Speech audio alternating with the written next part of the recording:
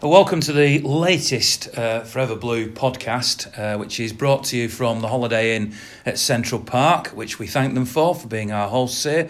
And we haven't got a sponsor now, so unfortunately the company that was sponsoring us have had some financial difficulties, so they've had to pull out. So we're all here for free tonight. We're all doing it just for the fun of it, which I know a lot of other people who do podcasts do that all the time. If you want to support us, if you want this to carry on and you are a potential sponsor, then contact me. There's various ways you can do that through Twitter or through Facebook or anything like that. So if you're interested in getting involved in this podcast and supporting us, that would be very much appreciated.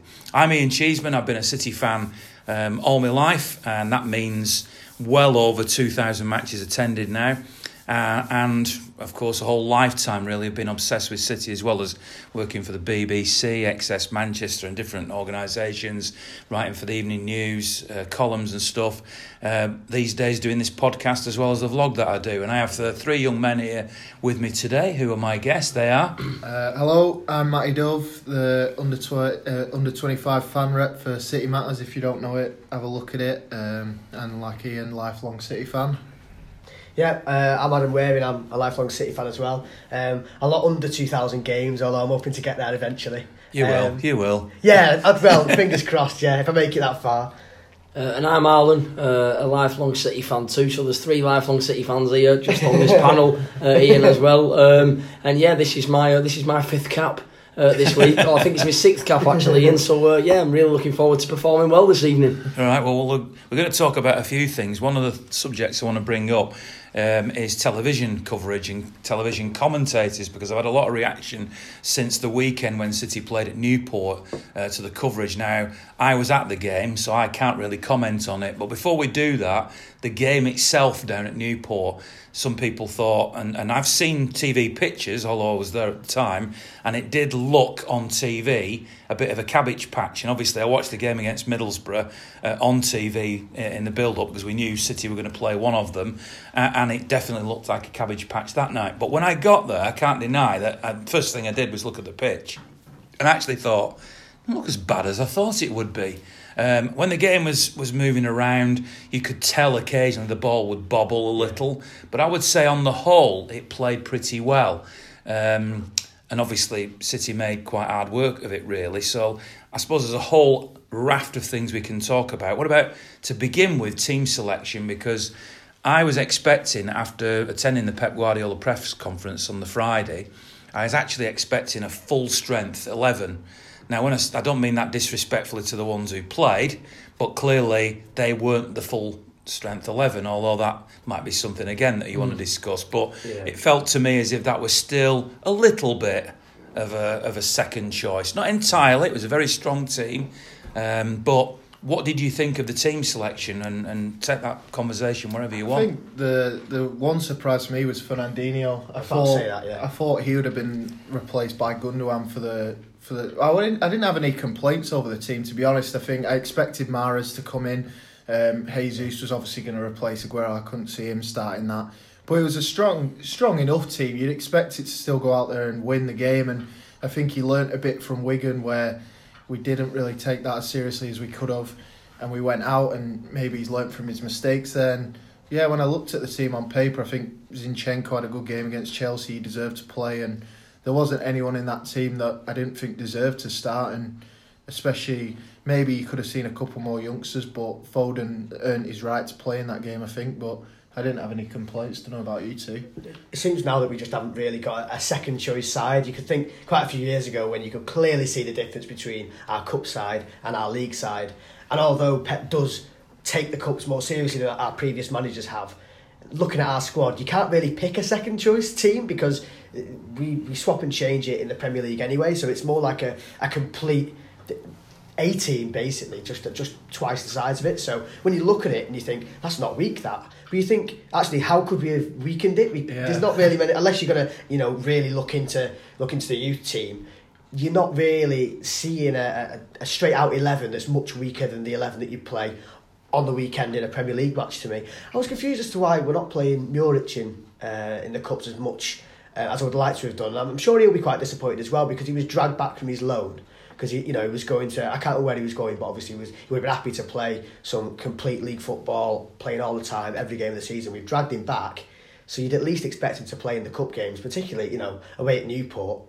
Now that disappointed me a little bit, and I hope that Muric gets to play in the cup final at the weekend. We'll see. Yeah, that would be good for Muric. I agree with you there, Adam, 100%. Like, for example, what you're basically trying to say is if Bravo was fit, Bravo would probably be playing in the cup this season. So obviously, maybe it might be down to the fact that Pep maybe doesn't quite have that trust in him at the last stages of competition football, which we are in the last stage of the FA Cup now, and the League Cup. Maybe he just doesn't trust him to be able to. It's not trust him, but maybe he just believes that with not rotating the back line too much, that they might not trust Muric as much as they trust Ederson, and that he really, ideally, like Ian said last week, the defensive side, the back four, back three, goalkeeper, that very, very rarely changes for us now. So that's the most organised part of the squad, I think you said on last week's podcast, Ian. So he really doesn't want to mess around with that too much in case Muric is in there, and it gives the confidence levels of the centre halves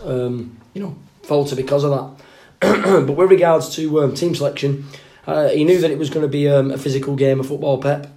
He knew that Newport were going to play their way. He actually praised Newport prior to the match and said that they're better at us, they're better than us at certain things. And what he meant by that is not they're a better footballing side, but the more physical side, the more nitty gritty. The more kind of the digging in, if you want to call it that, on a League Two pitch. They're better at us than that, better than us at that, shall I say? And I just personally believe that he tried to mix the team up. Mahrez started the game, who I thought was outstanding throughout. Foden was in there doing the creative job that David Silva would ordinarily do.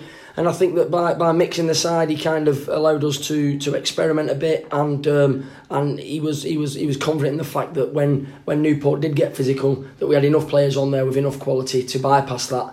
Although in the first half it was 0-0, I always knew in the second half that creativeness and that superior side of us would come out and we'd win the game comfortably in the end. It's worth saying, of course, that not that anybody listening to this doesn't already know this, that City won comfortably and scored 4 goals in the game. However, I can't deny that at half-time there were people tweeting me very disappointed with the performance. You there, Harlan, have said that you thought Riyad Mahrez played well. What was the word you used? I thought he was outstanding throughout. Outstanding. So you're saying he was outstanding. That's a subject, you see, that we need to explore a bit more, because there's definitely a conflict of opinions on that. Yeah. And the other thing, of course, is young Phil Foden, who the supporters completely idolise and love. And I get that, because he's a Stockport lad, he's a City fan, he's been there all his life and all the rest of it, and we all want him to do well. But I must admit, poor game. Until the 2 goals went in the back of the net, average on it. He wasn't even in the game. Like, you didn't see him. No, I see. I've not put words into your mouth though, but that's what we said when I was watching it. I wasn't there, but from the telly, I barely even noticed him. Thinking, is he even playing? Then obviously those 2 chances he puts them away really well, and of course then it's one of his best performances in the City shirt. But yeah, I wasn't impressed with Foden that much, really. I just thought he wasn't really there. See, I had an interesting debate with I won't name who it was, but somebody that I respect on the way home from the game, who said to me, undoubtedly Foden was man of the match, head and shoulders above everybody else. And I said, if he hadn't scored those 2 goals, which I both thought were goalkeeping errors, really, would you have still said the same? And that person said, yes, absolutely. I believe he had a great performance. The Mike Flynn, the Newport manager, described him very, wax lyrical about his movement and all the rest of it. And I thought, maybe it's just me. Maybe I'm out of step. I texted my son and said, how did you think?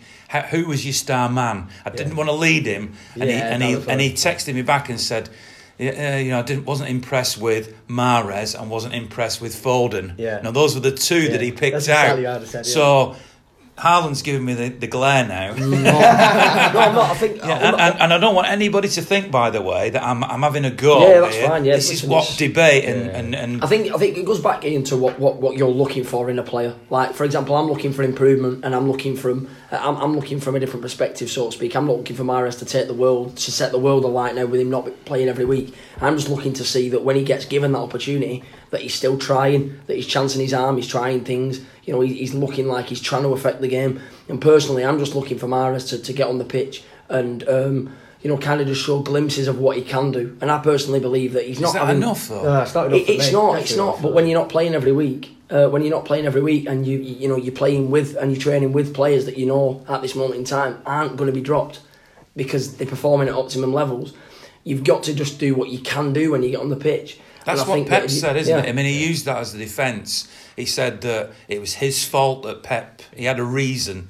At first, it sounded like he was going to have a bit of a go, and then he backtracked and said, it's my decision, and Mahrez isn't playing enough games, and if he had 6 games, which is effectively what you're saying, that we'd see the best of him. So, Adam... Yeah, I agree that, if he was to have a long run in the team, like he obviously did at Leicester, then he's going to feel more comfortable, he's not going to feel so much pressure on him, because every time he gets the ball, everyone's looking at him to do something, so it's like, well, you've not played for ages, you've now come on, everyone's excited, you've got that price tag, it will weigh down on you. Record signing.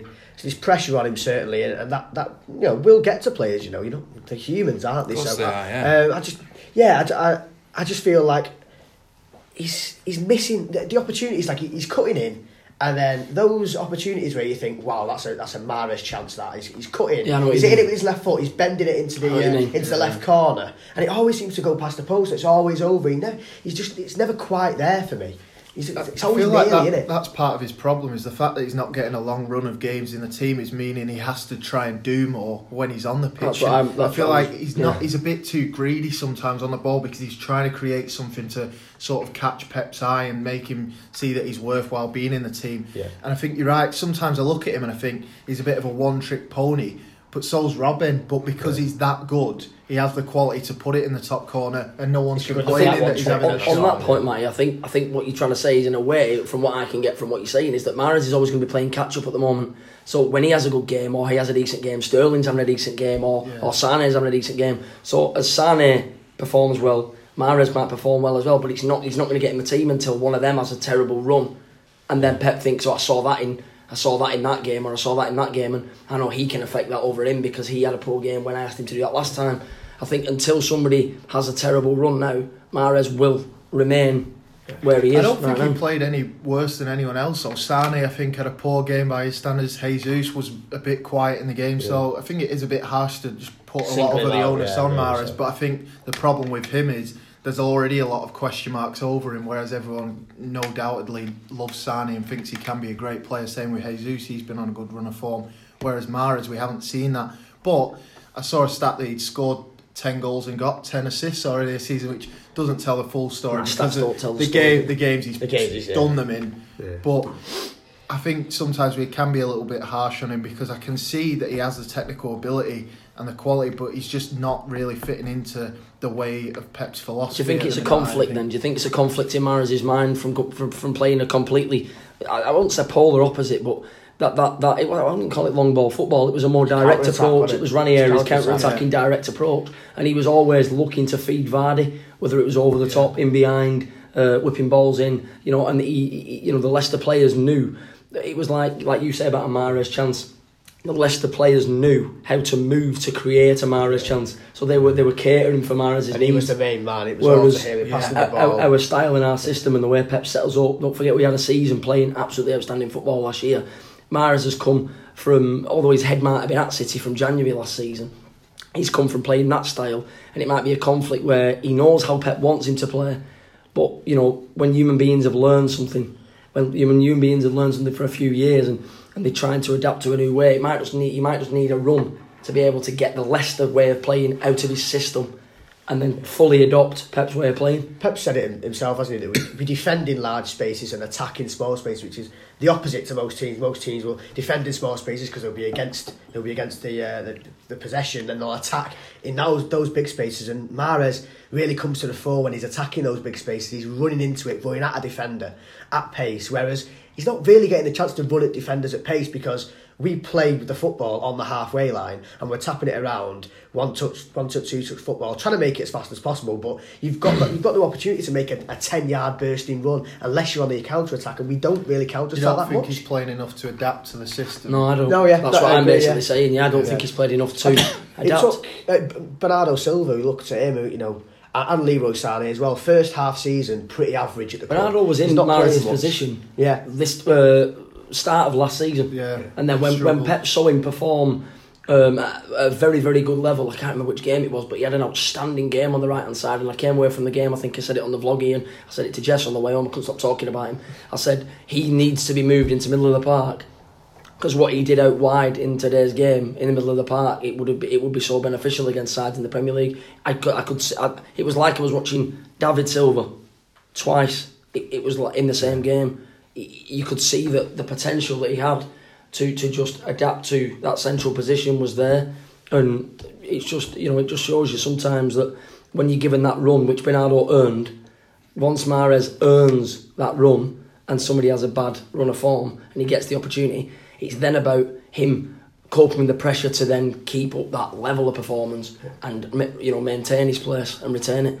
At the moment, I'm quite down on Mahrez in my mind. I can't deny that. And the trouble is, anybody listening to this who is a City fan, who is one of those people who believes that you should always support a player rather than knock a player, will now be perhaps a little upset at what I'm going to say. But I actually thought I think that Mahrez, you used the expression a little bit before about him being a one-trick pony, that, you know, and the Robben comparison is actually a very good one, because Robben, you could argue, appears to be a one-trick pony as well, and especially because he's left-footed, you know, and he's not massively paced and all the rest of it. But the thing that I look at the ball being played to Mahrez, and this is my analysis, his control is usually sublime. When he kills the ball, brings it under control, it is absolute perfection. Shot for the goal, yeah. But then, what does he do then? Then he does a step over. He shimmies as if he's going to go to the right to try and fool us into thinking he's going to go for the right. But we all know he's then going to turn onto his left. And defenders know that as well. And everybody knows that. Yeah. And then from that position, schoolboy error with his phone going on. Get out. Riyad ringing him up. Riyad, he was never saying all that. It's Mahrez just thanking me for my defence of him. But you know, to finish that point, he then opens his body up, usually 10 yards inside the opposition half, and either looks for an in-step, in-swinging ball that aims for the penalty spot, a square ball, or a shot if he's near a goal that goes and it's always as you're looking at the opposition goal, it's the top left-hand corner. Top left. So to me, that's far too predictable. Yeah. Now, my fear at the moment is, and I'm scared to say it, but my fear is that he's the new Wilfried Bony. Yeah. That he's just an absolute... And he's great at a team that plays for Big him fish and in a little around pond. him. Yeah. Because he played great for Swansea, because he was the man that everyone was giving the ball to. He was the main man, as Riyad Mahrez was at Leicester. So does Mahrez end up going back to Leicester? Here's a question for you. It goes back to Leicester, Chilwell coming the other way, because City have shown interest in him, bit of a full-back sort of solver, if you like. You know, somebody said to me at the game, who was obviously on the same sort of wavelength, said, I can see the deal being done with Leicester where we get Cash and Chilwell for Mahrez. And I'm thinking, at the moment, it'll be Mahrez plus Cash for Chilwell, if it's going to be that way around. I'd take it. At the minute I would, because I don't feel like Mahrez has had an impact on the Premier League season. That's what I look for. Premier League is my, you know...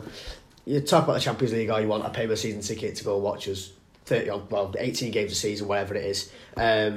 And I just feel like that is the priority. And I've look at him. For me, the chances that he's had, and I know he's not played as many minutes as you'd like to have done, but looking at the Premier League and not the League Cup games, FA Cup games against lower opposition, which I'd have bagged a few goals in. Well, maybe not. Not definitely one. At least put one past I'll put a quid on you. Yeah, but when I look at him in the Premier League, he's not been good enough. And for me, £60 million, he's not justified it. And for me, we do need fullbacks. So if it means that he needs to be used, we need fullbacks again. And we do it. We always need fullbacks. It's silly, isn't it? Walker's not good enough for me. No. Walker's not good enough for me, and we need another left back. And we need 2 left backs because Mendy's always injured as well. Do you think it would benefit Mahrez? And I'm trying to back his corner a little bit here. If De Bruyne was in the team, because I noticed when Bernardo's on the right, Bernardo when he's on the right, he can use De Bruyne, and that link up is brilliant because he can either cut in on his left and curl it in, or he can just give it to De Bruyne to whip it on his right. So there's sort of an extra element there for them to use. Whereas when it's Mahrez and perhaps Foden or Silva, because he plays in the games where De Bruyne doesn't usually play, he's not getting that link up, so he kind of feels like he has to do a lot on his own. And obviously he's not got a fullback who's going to come past him and give us another attacking element, so maybe it does feel like he has to do a little bit on his own. I'm only adding something to the conversation. I agree with that. Is it down to the fullbacks? Yeah, fullbacks more as well. Walker. If Mahrez is going to come in, then Walker should be going and overlapping. And you can never imagine, if he's playing in the same team as Walker as well.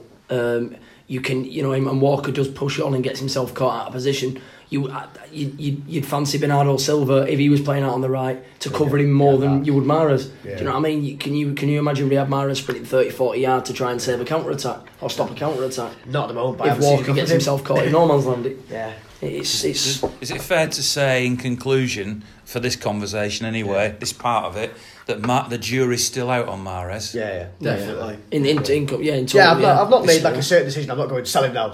I'm just saying he needs to play more games. From what I've seen so far, he's not been good enough. So as it stands now, I would be selling him. I would sell him in the summer. The Gundogan chat that we had last week here, and obviously that's a different kettle of fish altogether. We had a really good discussion about that last week. I listened back to it. I thought that it was a really good discussion, and I thought the points that we all made were really valid.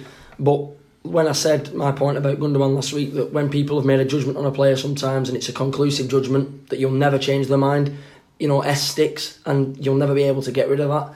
I think if you were to split the fan base in half now, or you to split into percentages, there's more out on Mahrez than there is in, and that probably won't change. It'll just be that you might change 5%, 10% if he has a good run in the team. Other than that, I think that he's finished in certain people's minds already. Right. People are going to be more unforgiving of Mahrez having a bad game than Foden. Obviously, well, that's interesting because we're coming on to. What I want to do is now go on to Foden a bit. So you've introduced that subject. Here's the other side of that coin. So Mahrez comes in, £60 million, comes from Leicester. We know that he'd gone on strike when the move didn't happen for a little while. So there is so he's an outsider to the group, and he's got a different perception among City fans. So Foden on the other side, because I was tempted to ask you the question when you were talking about Mahrez, would you feel differently about Mahrez?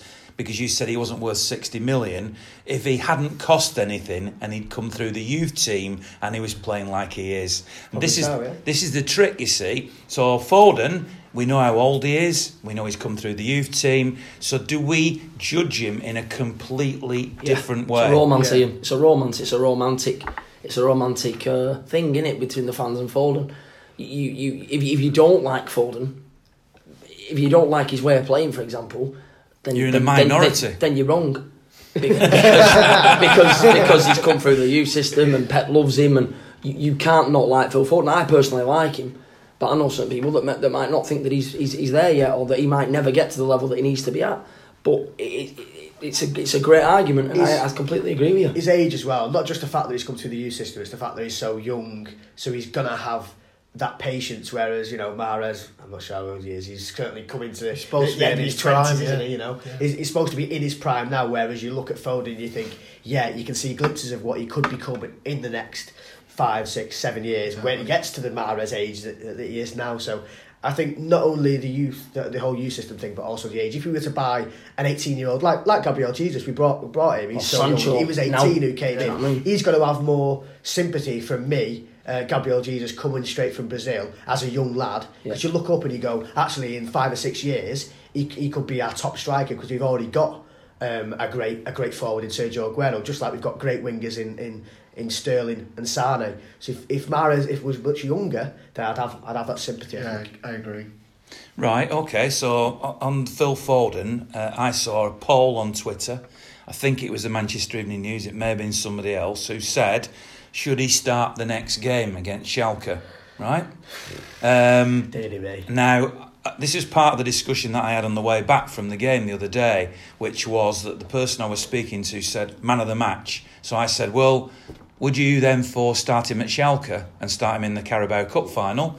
And the answer I got was no and no. I said, that's interesting. So he was the man of your match. He said he was the man of the match, and he said he was the best player on the pitch by far. I think that was the expression. But you wouldn't pick him in either of the next 2 games. And I found that a very interesting juxtaposition. Yeah. This poll that I contributed to, at the time when I clicked my vote, was 51% wouldn't pick Foden in the next game, 49% would. So what are your views on that? That's a high percentage, isn't it, of people that would start him? I don't have any arguments either way. I certainly wouldn't be playing him away at Schalke, particularly because it's away from home in an important Champions League game. He's not part of my strongest 11. I'd want to play my strongest 11. He's not part of my strongest 11 either. Exactly. So but I think for some people, Adam, it's a case of, if we're not going to throw him in now, away from home, knowing that we've got a second leg, that if something does go wrong, we can recover. I think it'd be better to play him in the first leg and take him off than try and experiment with him in the second leg. So you'd pick him? I'm on the fence, I've got you're picking the team. Right? Listen, no splinters on backside in this. You're picking your 11 for Schalke. No, I wouldn't pick him. I wouldn't start him. No. Right, but you just contradicted yourself. No. I'm looking at it saying I wouldn't start him, but if he played, hang on, all right, let's get Matty's view here. What is this a fence sitting comment? No, I wouldn't be complaining. I'm on the fence. Who would you pick? Are you joining me on the fence? I wouldn't complain. Who would you pick? This is what I'm going to say. I would not pick Foden because what you said, he's not part of the strongest 11, and away in the Champions League you have to play your strongest 11. But if Pep Guardiola, for whatever reason, decided that he feels he's ready to play in that game, I would not be moaning on Twitter going, oh, why has he started him? So that's what I mean. Like, I don't have any complaints whether he starts or whether he don't, because if Pep feels he's ready, then sure, give him a go. And it's an actual competitive game where he's not coming on where we're 4-0 up and he can just pass the ball around for 5 minutes. It's an actual game where it's going to be competitive. I still think we should breeze past Schalke, no disrespect to them, over the 2 legs. But I wouldn't start him just because I think we need to play our strongest 11. But if he does start... So following on from that then, assuming everybody's fit, would you play him in the Carabao Cup final? No. Well, we've had this argument with... Why are you talking about this? He's nowhere near good enough to play in our strongest 11. And for me, the strongest 11 does need to play midweek, and it also needs to play at the weekends. Ederson's part of our strongest 11. So the keeper situation is completely different, so I'll contradict myself there. I always feel like the keeper he plays all the way through the cup. And has that been Muric? Has Ederson played a couple of games? Muric played the first 2, I think. But then if Foden's playing every game, I'd always play. Why does he not deserve to start in the final? That's the argument that I'm bringing up here. I think it's a fair point. I've just had a little think here now. Point. So what? I'm going to come back here. What do you mean, Ian? Stitching me up here. No, what I mean is, if he is to play, then or Pep does pick him. Like I said, I'd support Pep's decision. I'd trust in Don't we take that for granted though, Harlan? We're all going to say Pep is a genius. Well, I'm assuming we all agree on that. Yeah. Pep is a genius. Yeah. If he, just like you've said, Matty, if he picks Foden, he feels he's ready. I'm not going to be tweeting saying he shouldn't have been picked. I'm not going to be having a go. Yeah. I back Pep. Yeah. But if he doesn't, that's not the question, Harlan. If he plays him, then I think that it's the best time to play him in the Champions League now, and we've got a second leg if it goes wrong. Because if we don't play him in the Champions League and try him against a side like Schalke, we're never going to know whether he can cope with the pressure or not. But I personally wouldn't play him just because, like these other 2 lads have said. You just use the example. Wouldn't know whether he could cope with the pressure. So you think ability-wise, he's good enough. It's just whether he can cope with the pressure. I think cope with the standard of football then. So the pressure and the standard of football. So knowing that if he makes a mistake, it could be fatal because it's such a big competition. In your heart of hearts and what you've seen so far at 18, it could change another year from now. He can drop Bernardo Silva or David Silva. So we're getting to the heart of it now, aren't we? This is the difference. They're undroppable. So Foden can't play because the other players are far better than him. Those saying on this poll then that they would start, because this is where the question comes from really. So I'm thinking, okay, if one of those people was in the room with me now and they were saying I would start Foden at Schalke, my follow-up question is, who do you leave out then? Yeah, exactly. Who are you leaving out? I'd probably start him in the cup final over starting him at Schalke, to be honest. So who do you leave out of the cup final? David Silva. You'd leave out David Silva. Well, it isn't. Obviously, it's not black and white. Well, yeah. So go on. Well, how about give us your 11 then with him in? Let's see who you leave out. It is difficult, isn't it? This is why Pep Guardiola's a Man City manager and I'm sat here in holiday. Ederson in net because he's played the last couple of games in the thing. So Ederson's in net. Then we've got playing a back four. Playing a back four. Is the League Cup hasn't Muric started? No, it's just like you said. I think Ederson played in the first leg against Burton. Yeah. But I think Muric played in the second leg, didn't he? Yeah. Now it's a toss-up. I always go for the keeper that plays all the way through. Yeah. But because we've got a balance, I'd start Ederson. I'd start Ederson. So we've got Ederson, Stones on the port, centre half, best centre half. Definitely.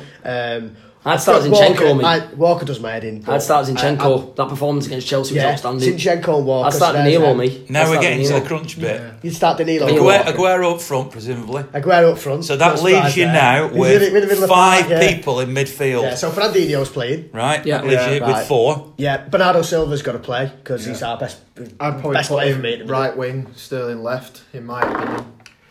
And leave Sane and Mahrez out.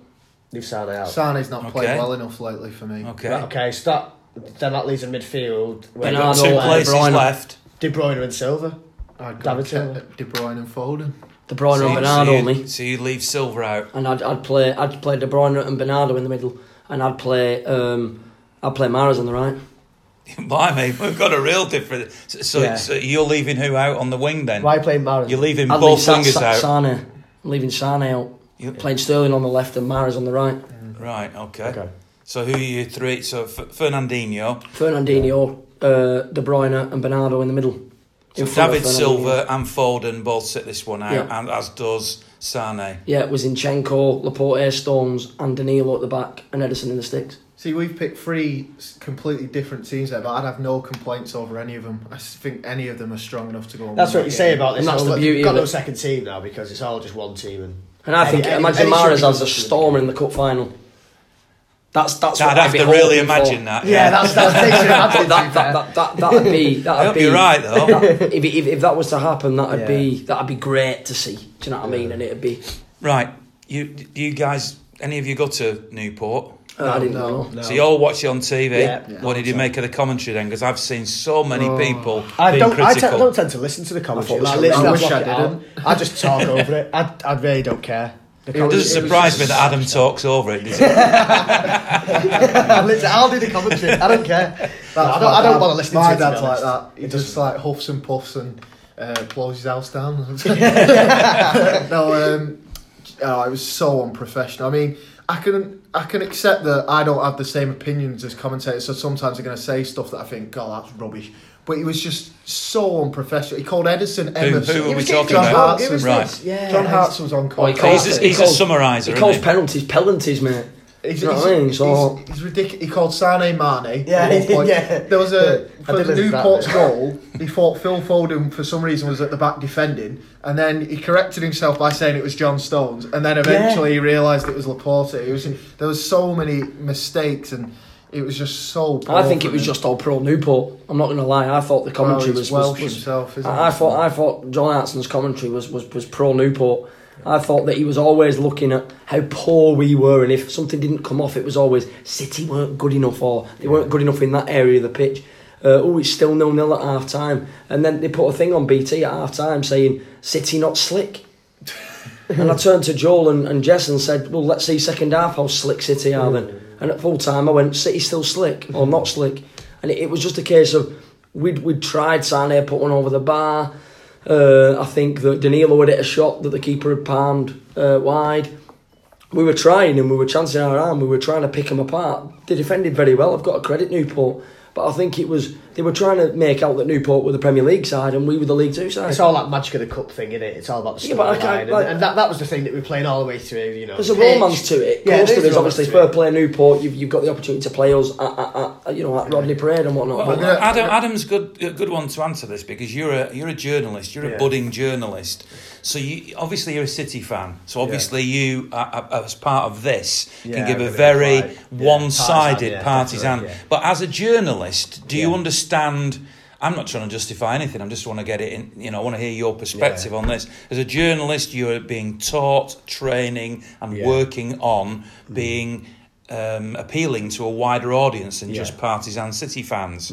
Is there a justification for what they do? I understand why they do it because the whole storyline, the angle to the story, if you like, if you're going to take it down that route, is, Premier League champions Manchester City, one of the greatest teams of it that ever graced the Premier League, is playing Newport, and they should blow them out of the water, but they're not doing it at the minute. Yeah. So then you can tell why the commentators are focusing on why we're not battering them, what's going wrong, or wouldn't it be amazing if Newport was to win? Because that is the angle of the story. So I do get that, but then also I feel like in commentary, impartiality is key. I think that's really important. I think I've seen it in BT Sport commentary quite a bit, where you've got people on co-commentary that are ex-players of a team. You see it with the Scousers quite a lot. McManaman always with the Scousers and stuff like that, and that annoys me. They've gone for the commentator is the impartial one, and the co-commentator sort of has a little slant to it. It seems like, and for me, I don't really like that. I like both commentators and co-commentators to be able just to be impartial in a way and be a bit more BBC about it and not have a slant, because it's not a news story in a paper, it's not for the Sun, it's not for the Guardian, it is just a football game, and to put a slant on it it's quite annoying to watch, really. I'm going to shock you here as well. Man City squad is worth more than League Two. And we've never heard shock that. Horror. Yeah. But again, that's part of the story. I understand why they do it, and I understand why they don't do it when it's Liverpool United. It's like Sterling's car, and Sterling travels to training in a dirty car. Do you know what I mean? I couldn't care less whether it had dog poo all over it. If he turns up to training on time, doesn't do what Sancho was doing, and turns up on time and does the job that needs doing, plays the game at the weekend and scores an hat-trick or scores a goal and gets everything going, I'm not bothered about how dirty his car is. With Sancho, did City make a mistake letting him go? He forced a transfer. We're not going to be held to ransom by an 18-year-old. As much as I think he's a great, promising young player and he looks like he's tearing the Bundesliga up, he wanted to leave. What are we going to do? Give him first team football just to please him? And people compare that to Phil Foden, whereas the two positions are completely different. I think Tim Sherwood mentioned it on BT Sport a couple of months back. He was talking about the comparison between the two. And you look at a winger, and sometimes it's good to be young and unpredictable and obviously fast and nippy and things like that. So you're hitting your peak. Obviously Sancho's not hit his peak, but you are getting there earlier than you would do as a midfielder, where you've got to be mature, you've got to learn the game a lot more. It is a lot more formulaic in terms of your positions and things like that. So for Foden to get to the level that perhaps Sancho is at in his career right now, he's playing first team football at a top European side, it's going to take him more years to grow in maturity, whereas Sancho doesn't need maturity to play on the wing as such. No. He just needs to know, he doesn't need too much discipline neither. He's got free discipline. He can be experimental and he can do what he needs to do. Especially in a Guardiola side, there has to be so much regiment and so much. Sancho wouldn't get into this side. So, Foden might get into Dortmund's team if he went there, but Sancho wouldn't get into ours. So but if you were to say that on the broad scale of things, you were to say, nah, Sterling would start over Sancho. Sterling's nowhere near Sancho. Yeah. Look at the World Cup. You get into a completely different debate, which if we were to talk about that kind of thing now, we'd be talking all night. Exactly. So the overall conclusion is that the people, because as I say, I didn't watch it, so I have no opinion on it, but they're right, are they? They're right to say it wasn't great. Yeah. And do you feel that's a sort of a general thing, or was that a one-off in this particular game? No, it's happening all the time, isn't it? BT are in them for it. I mean, what I've noticed... BT do annoy me quite a lot with the commentary. And they annoy a lot when it comes to us, we could win. Look at it, we beat Burton 9-0. I know that wasn't on BT, but we could perform out of our skins. We could have drubbed Newport, and it would have been, they've come to Newport and ended this fairy tale. And it's because it's so expected of us now, and it's even us as fans. I was talking about the other week we've got expectations that we will batter Burton by so much and by Rotherham that much. So when we do it, we're not like, oh wow, how amazing was that? So just in a way that us fans are like that, the commentators are like that too, because they're expecting it to happen. So they're not going to be like, wow, this is amazing. Because we know it's amazing and we've sort of got used to it a bit now. I think it's about timing as well. So for example, this wouldn't have, didn't happen. But imagine we played the FA Cup game against Newport after we lost to Newcastle midweek, and we'd not just beat Chelsea 6-0. Do you know what I mean? Because the expectation levels go up again, not just from them but from the fans.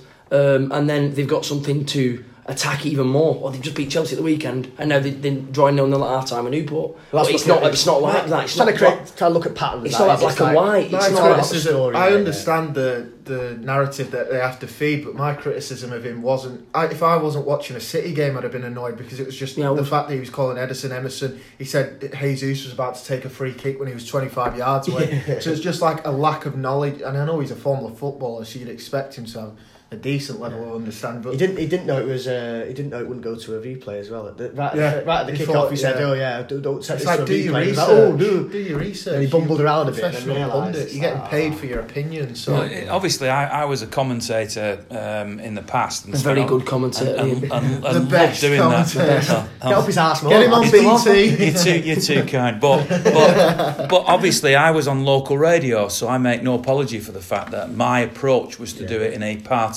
way, and I felt that was the right thing to do in that situation.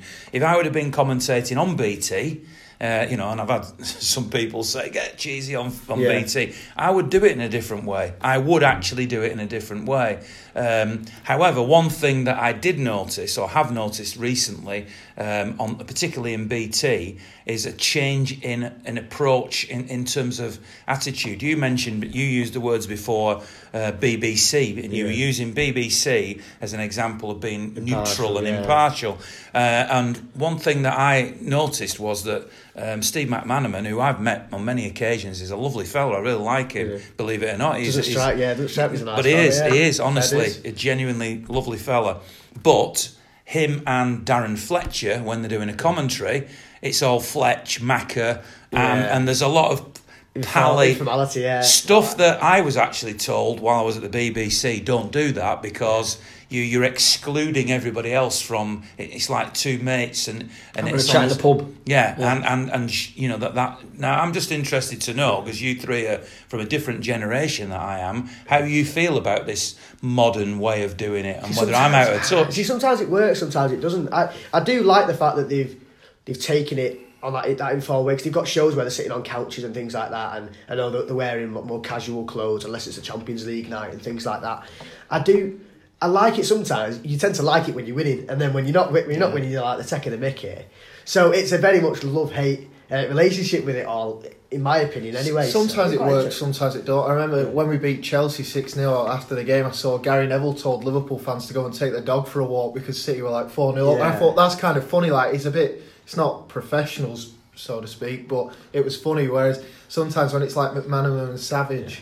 Them type of people, I don't know. I just don't think it works. Sometimes it's just good in small doses. It's like I think it's like you're talking about Savage. It's like Savage and Sutton. They're always arguing on BT, and it's like a personal battle between the two, and it kind of diverts your attention. I wonder why they do it, because does it divert your attention away from the terrible presentation of the actual show because you're more focused on the argument that's happening, and then you kind of think you're involved in the argument from your own settee then. Do you know what I mean? They want that. They want you to get involved and engage and tweet us and see what you think. And it's like, now we're tweeting you about a personal argument that you're having with Chris Sutton. Same in radio though, when like Adrian Durham's saying that City were disrespectful by scoring 9, it's like they want to create that aggravation in fans. And love us to score 12, just to keep rubbing it in. When we score 7, then we score 8. But they're doing it for the clicks. But we know they're doing it on purpose, because if you've got an opinion, then it's going to get a reaction. If you're neutral, like the BBC will be, then you're not going to get as much engagement unless you're. And then there's social media age. This is a really interesting debate, and the trouble with me now introducing this next part of this topic is it's going to sound like I'm bringing it to me or making it self-indulgent, but only this week. Obviously I do the match day vlog, and a lot of judgment is made on the number of views that you get, and that's what drives it really. And I've always unapologetically gone out out to make something that's respectful to City fans. Just like you being here on the podcast, I would never be disrespectful to your opinions or the way that you talk. And as far as I'm concerned, the four of us sat here now are all equal. I don't have a better or more valid opinion than you do. And when I do the vlogs, I do them in a way that respects City fans. I do see, I'm not talking about City videos here, so this isn't me having a go at any individuals or any groups, but on the whole, the way to be successful at what the type of things that I'm doing is to be more sensational, to be more confrontational, to be more provocative, and to get fans of other clubs potentially to come and laugh at what you're saying as contributors, what video people are saying.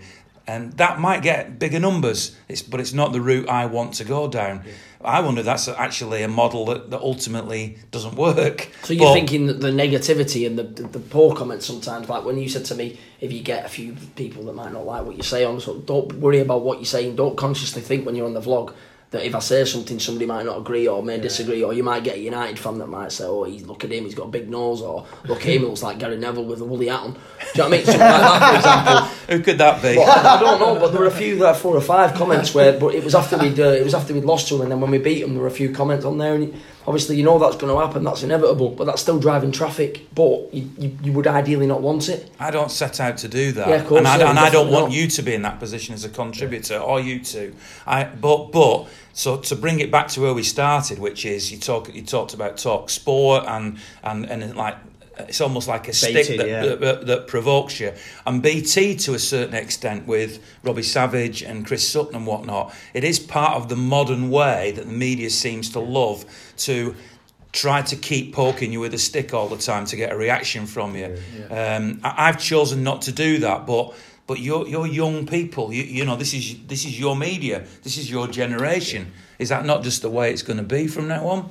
I think it will be, because as long as it stays as it is, where everyone's struggling for money because everything's free, as we were talking about before, you need to be poking people with a stick. Before, you didn't need to poke people with a stick because they were buying your papers, they were watching your TV shows, they were buying your music anyway. You don't have to have outrageous opinions to be able to get that reaction out of people. But now everyone expects things for free. We have to be more sensational to get those clicks. People have to write clickbait headlines to get money in to pay the mortgage and keep a livelihood going. So, we can complain about it as much as we want, but as long as we're demanding things for free as consumers, then we're going to have to expect to get baited and things like that, really. The thing is, for me, I think... Wow. Sorry, I just wanted to take that in because that is a strong statement. You know it's going to be happening, so you know you're getting baited, exactly. Yeah. But people love that. Human beings are robotic at times as well. You get caught in a stream of just doing what you think's right because he does it or he does it, and you get taken on a bit of a wave, and that's the way it's gone right now, and that's just how it is. But I think my sole problem is, and that might just be because of the way I look at it. Adam's a very opinionated guy, but you can tell that he comes from a good place. He knows his stuff about football. Matt knows his stuff about football. You do. I'm not going to say I do. That sounds big-headed, but I believe that I've got a good. I believe you do as well, Alan. I believe I've got a good. He's asking for that. Gratification. Nice one. No, I believe I've got a good knowledge of football, and that's what I go to football matches for. Not for the experience, but to watch the football and to go away from the game and have learned something. And to have learned from the way we've played and stuff. I don't think there's enough focus in the media now on the actual football, which is the actual thing. For example, we might have played an outstanding game of football, but it all gets taken away from what actually happened on the green pitch with the white lines, and everything else gets spoken about far much more than what's actually what they call the colour. It's the personalities, isn't it? Yeah. Which leads me on to the final subject that I want to talk about in this podcast, because I've also seen people saying on social media, whether it be as a result of listening to this or anything else, that there is a sort of almost competitiveness between different types of fans and people feeling aggrieved the fact that they're seen as inferior types of fans. So there may be a fan, for example, who's listening to this right now who lives in Australia, because we do get listeners all over the place, or in Pakistan or India or America or whatever, who've never been to a game, or maybe have only ever been to 2 or 3 in their lives. They come over on a big special occasion and watch a game, and they sometimes feel that other types of fans, I hope not us, because it's certainly not what I'm about, feel as if they're talking down to them, or feel as if their opinion is worth more than another type of fan. Now, particularly Matty, in the role you've got as a sort of liaison, I assume that you don't see yourself as representing. You're the under-25s representative of only match-going Mancunian under-25 fans. So where do you stand?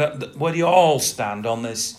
This feeling that some people are screaming out now, listening to this. Yeah, that's me, and you all exclude me. I certainly don't do it deliberately if I do.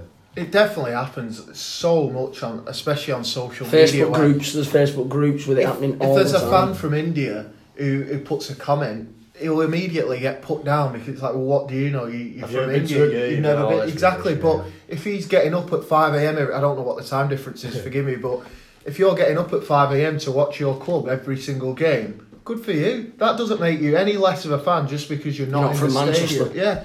Like, you've got to understand that the Premier League is a huge attraction, and the only reason we've got the players that we've got is because of that worldwide attraction to Man City and to the Premier League. So you can't then denounce fans just because. I don't agree that maybe they just start supporting us because we're successful, and if we lose that success, they'll go and support someone else. Yeah, but if they go, they go.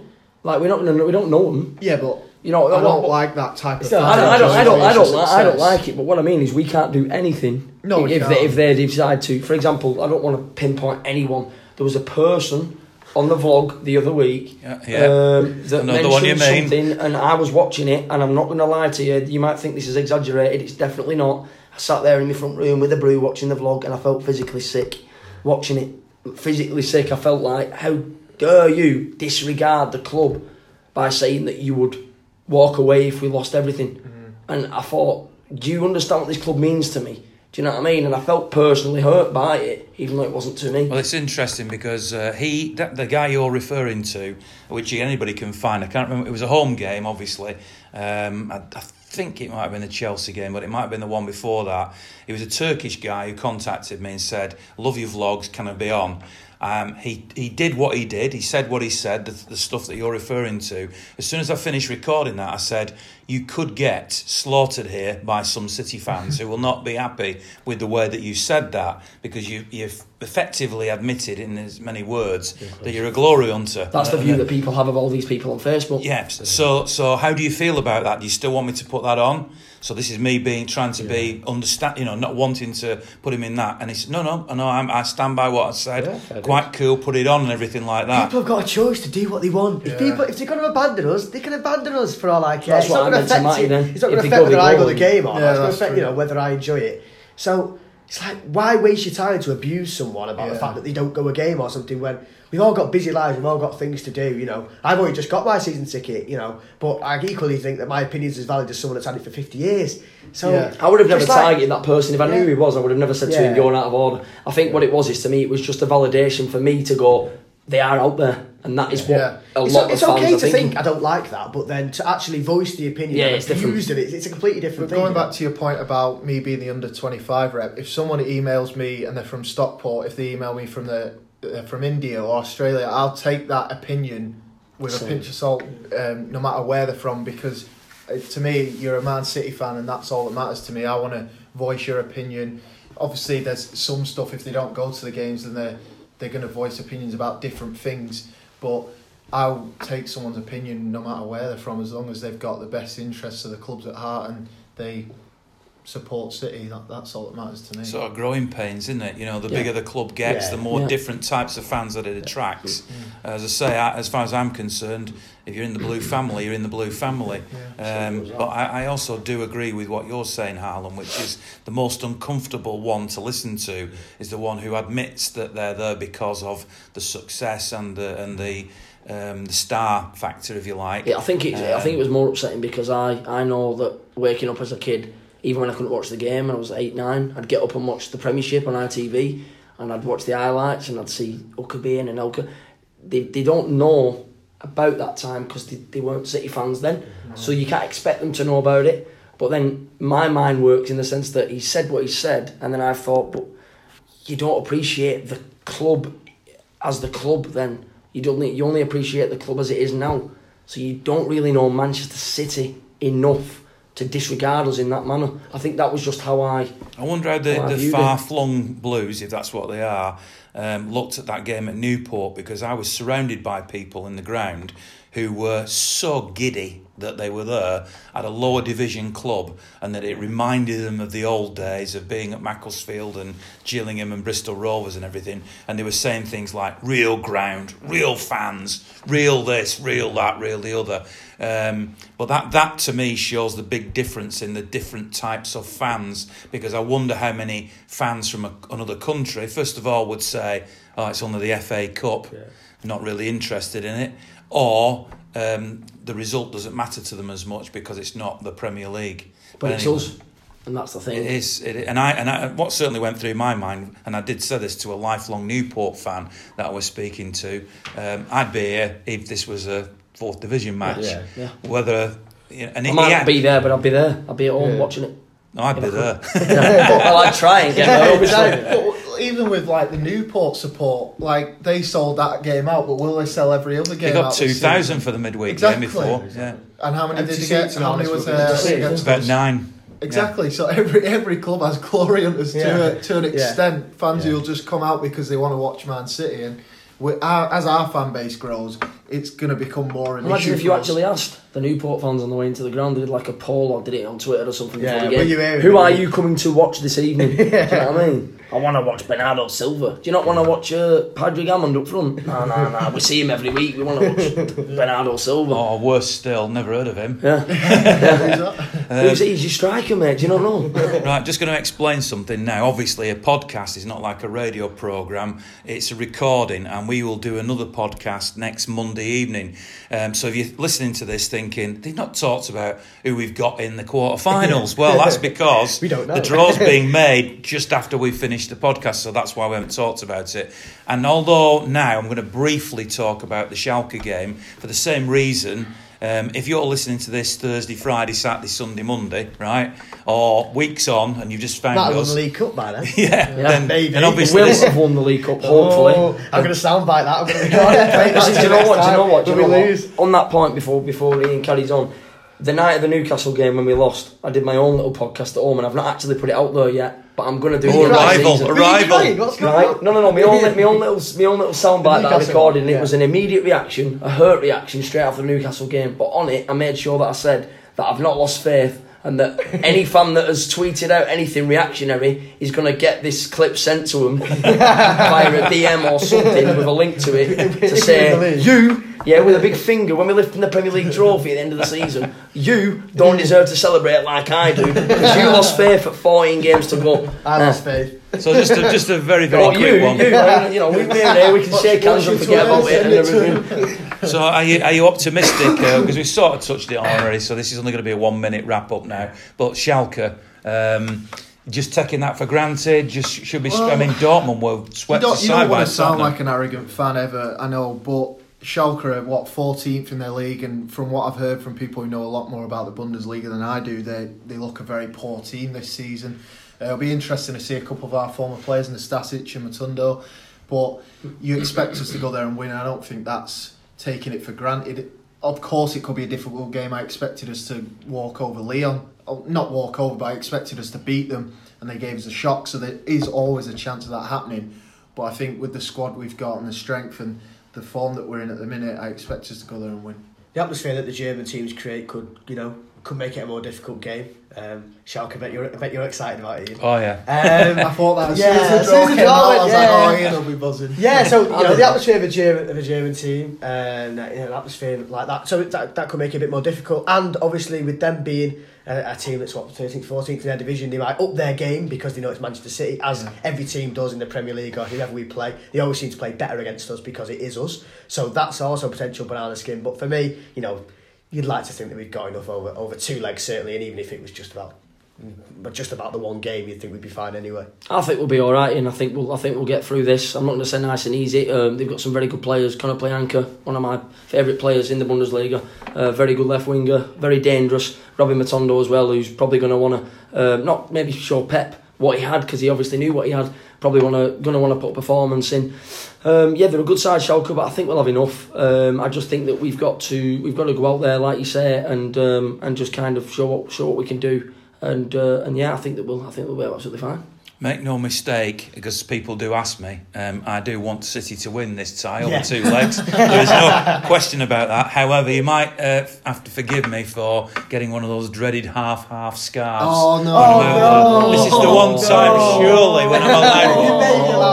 He's an half and half. So, anyway, if you've been listening to this and you've enjoyed it, thanks very much. We're on SoundCloud, and I know that Will, who's trying to help me out with various technical stuff, he's desperately trying to get us onto iTunes. I believe, Will, we're already on Spotify, and so we're on Spotify and tuned in. So we're expanding the empire. Hopefully we'll be on iTunes very soon. And if, by the way, you are a potential sponsor, supporter, whatever you want to call it, contact me, and you can support the podcast to keep us going.